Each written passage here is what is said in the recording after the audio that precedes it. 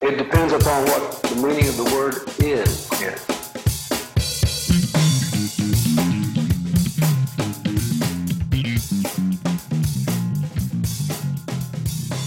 So, yes, so we went from Facebook Messenger, which we were using the first time, to Zoom, to Skype. We're on Skype now, so hopefully that works for us. Let's hope so. I feel like Skype really dropped the ball in 2020. You know, Skype was like the video messaging service, and they could have done amazing things in 2020, but instead Zoom just kicked them in the nuts and ran away. Anyway, here we are, episode number 5, yes. The letter E. I'm Ed. I'm Peter. There you go. Those are the names of the guys, Ed and Peter. And I have the cup, the magical cup of words. All E's. I didn't put the F's in there. That's just sensible. All right, here we go. Gonna shake this thing up. You can say when you want it. All right, keep going. Okay, no, that's good. Yeah, that's good. All right. And we have... Oh, shit. And we have... Entry-level jobs. Entry-level jobs. Entry-level jobs. The letter E. Just dropped the thing. And it's funny, I'm looking at this tag now, and I'm wondering if that tag came out because it was actually the longest physically. I wonder if that helped it along its way, but... you rigged the system. It's not to be known, yeah. Inadvertently, accidentally rigged the system. So... Entry-level jobs. First of all, what was the first job you had? What was your entry-level job? I was an assistant camp counselor. How old were you? I was probably 15. Okay. And the camp? The camp was quite expensive. It was in sort of downtown Montreal. And I was charged with the care of 30 boys that ranged between 9 and 11 years of age. Why was there a camp in downtown? Aren't camps supposed to be on, like, farms and at lakes and things? Who's going to a camp? It was really a glorified daycare. Okay. You know, I think they called it camp so that their kids would want to go, right? But it was just daycare. Okay. So that was your first job. You were 15 years old. Were you good at it? I'd like to think so. I mean, the kids liked me. And it was fun. I don't know. I ate a lot of their lunches because a lot of the time they didn't like, you know, what their mom had brought them or what they, you know, there was a caterer on site. So I ended up, you know, I was a growing 15-year-old boy, so I'd end up with, you know, 4 or 5 lunches that some kid didn't want to eat, and that worked out nicely for me. So it was a day camp. It wasn't an overnight thing. That's right, yeah. See, when I think of these camps, because, you know, being Australian, you see them in the movies, these American summer camps where the kids go away for 3 and 4 months over summer. There's nothing... I never did that. Yeah, nothing I ever went through. But it is a uniquely North American thing. My first job... In Australia. Yeah, that's true. That wouldn't be entirely safe. My entry-level job, shockingly, you know, no real surprises here, was McDonald's. I was 13 years old, and I went to work at a McDonald's. And what did you do there? I worked at the counter, and the thing was that when I was 13, I looked 8. So a lot of people were very surprised to see a literal child greeting them at McDonald's. I hated that job, hated it so much that I could not express how much I hate it. I used to do pretty short shifts as well. They were only like 3 or 4 hour shifts, but they felt like torture. And Did you have to stand on a milk crate or something to see over the counter? Very nearly I did, but not quite. I was right there. I mean, the standing was one of the worst things. And I mean, that's the same thing about most entry-level jobs, is they're all standing jobs. The customers. It's not the customers the worst, it was the standing. I mean, the customers, you expect that's going to be bad, but you never expect the, you know, the pain and the discomfort that comes with standing all day. I mean, even retail jobs, you know, they're standing for 10 hours a day, and if you see them leaning, they're like, you know, if your boss sees you leaning, like, what are you leaning for? 'Cause I'm tired! Well, I don't know. It's interesting that you made the leap into retail. And I guess retail is often an entry-level job to people. But I thought that entry-level jobs is a weird thing to choose because I'm not sure that they really exist anymore. I mean, now that we live in a world of, you know, gig economies and, you know, everyone having to hustle, you know, 5 little side jobs to just make ends meet, isn't everything kind of an entry-level job? That's true. In fact, I think that more things should be easily accessible as entry-level jobs. I think that, like, and I'll go to the extremes here, I think that you could take something like a surgeon And you could say, like, you don't need to do 10 years of school for that if you could just attach yourself to a working surgeon. I think that there are a lot of jobs that could be turned back into the apprentice system. I think you could be an apprentice surgeon. I think if Would you feel comfortable going under the knife if you knew that it was an apprentice surgeon? If I was going under the knife of somebody who was like 35 and they had been apprenticed to one surgeon since they were, 17, 18, I'd be completely confident in that. Because they will have gone very slowly through the processes. They will have watched the surgeon do the thing. He will have said, this is what I'm doing. Here's what you'll do when you do it eventually. I think that a lot of jobs don't need the education system that we've forced upon them. I think a lot more jobs can be apprentice jobs than just, what they are at the moment, mechanics and house painters and plasterers and bricklayers. Well, I'm glad that you bring that up because one of the words that I threw into the cup was education. This is true.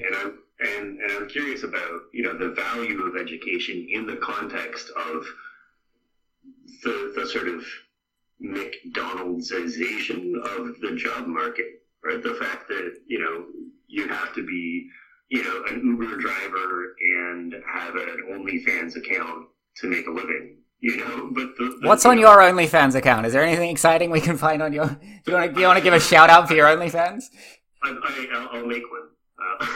I'll get right on that after we finish recording. What was your highest level of education? What did you get to? I dropped out of university several times, so I don't know how to put that. I guess I've done a total of 3 years of university level education, maybe. But officially, you're a high school graduate. Yeah. Has that ever, to you, been a hindrance in your job seeking? No, mostly because I cook. And lots of cooks, come from varying educational backgrounds. I've worked with people who, have master's degrees, and I've worked with people who are high school dropouts and everything in between. So, lots of people end up in kitchens, and it doesn't really matter what your level of education is. Yeah, I think people talk a lot about how college degrees seem to be getting less and less valuable. There's so many people with a bachelor's degree, so many people with a master's degree that's not impressive anymore. I mean, it is impressive, but it doesn't get you what you need to anymore.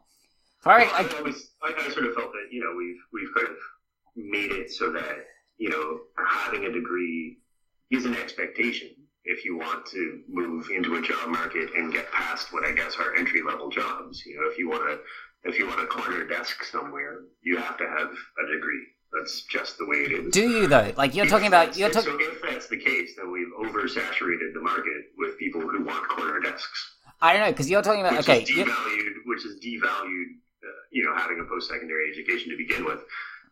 So if that's the case, then it should be paid for by the state, and we shouldn't have to pay for something that's just expected of us anyway. Let's talk about the corner desk, because let's say in theory you're talking about, like, insurance or, like, a Wall Street job.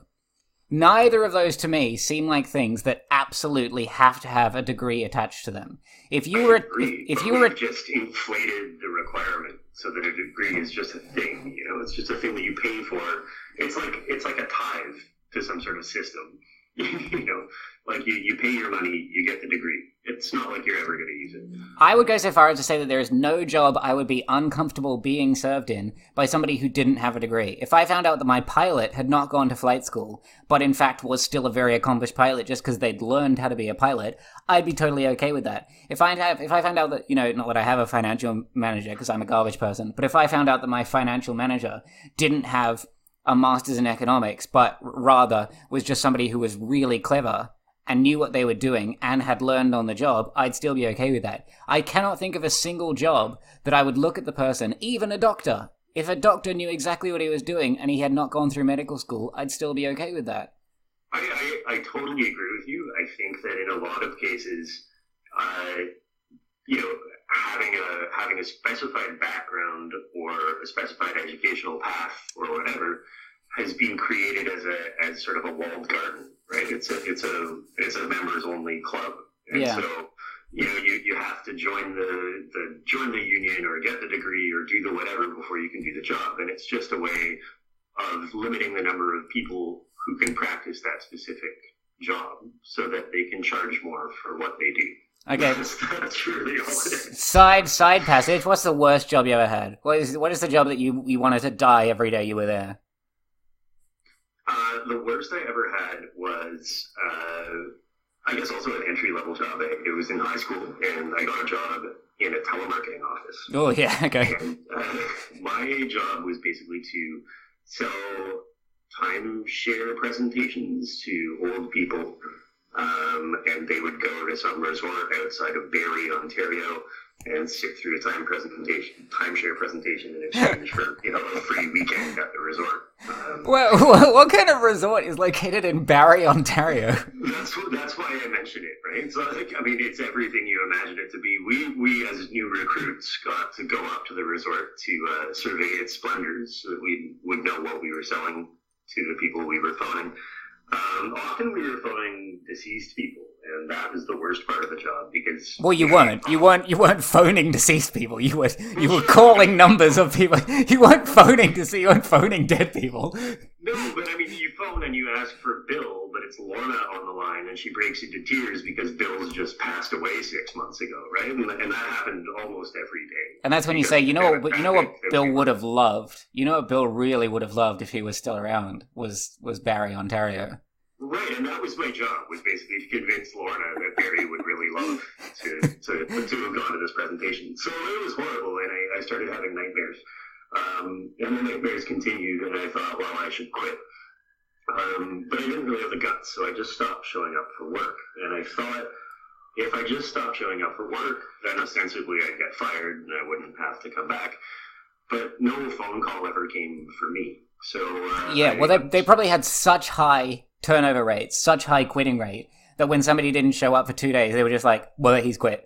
It probably happened so often that they just didn't even bother having a system for following up with people. I'm sure that's true, but I felt really guilty, and I kind of liked my boss. She was a really nice lady, so I smoked a joint, and I screwed up the courage to go down to the office and speak with her and explain that I'd been having these horrible nightmares and that I just had to quit.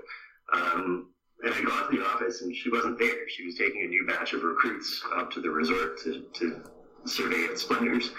And this guy was in the office. He was the sort of head of marketing for the entire resort chain. And his name was Brad Noble. And he was exactly what a guy named Brad Noble sounds like in your head. Hang on, let me describe. Before you go, let me describe Brad Noble. You ready?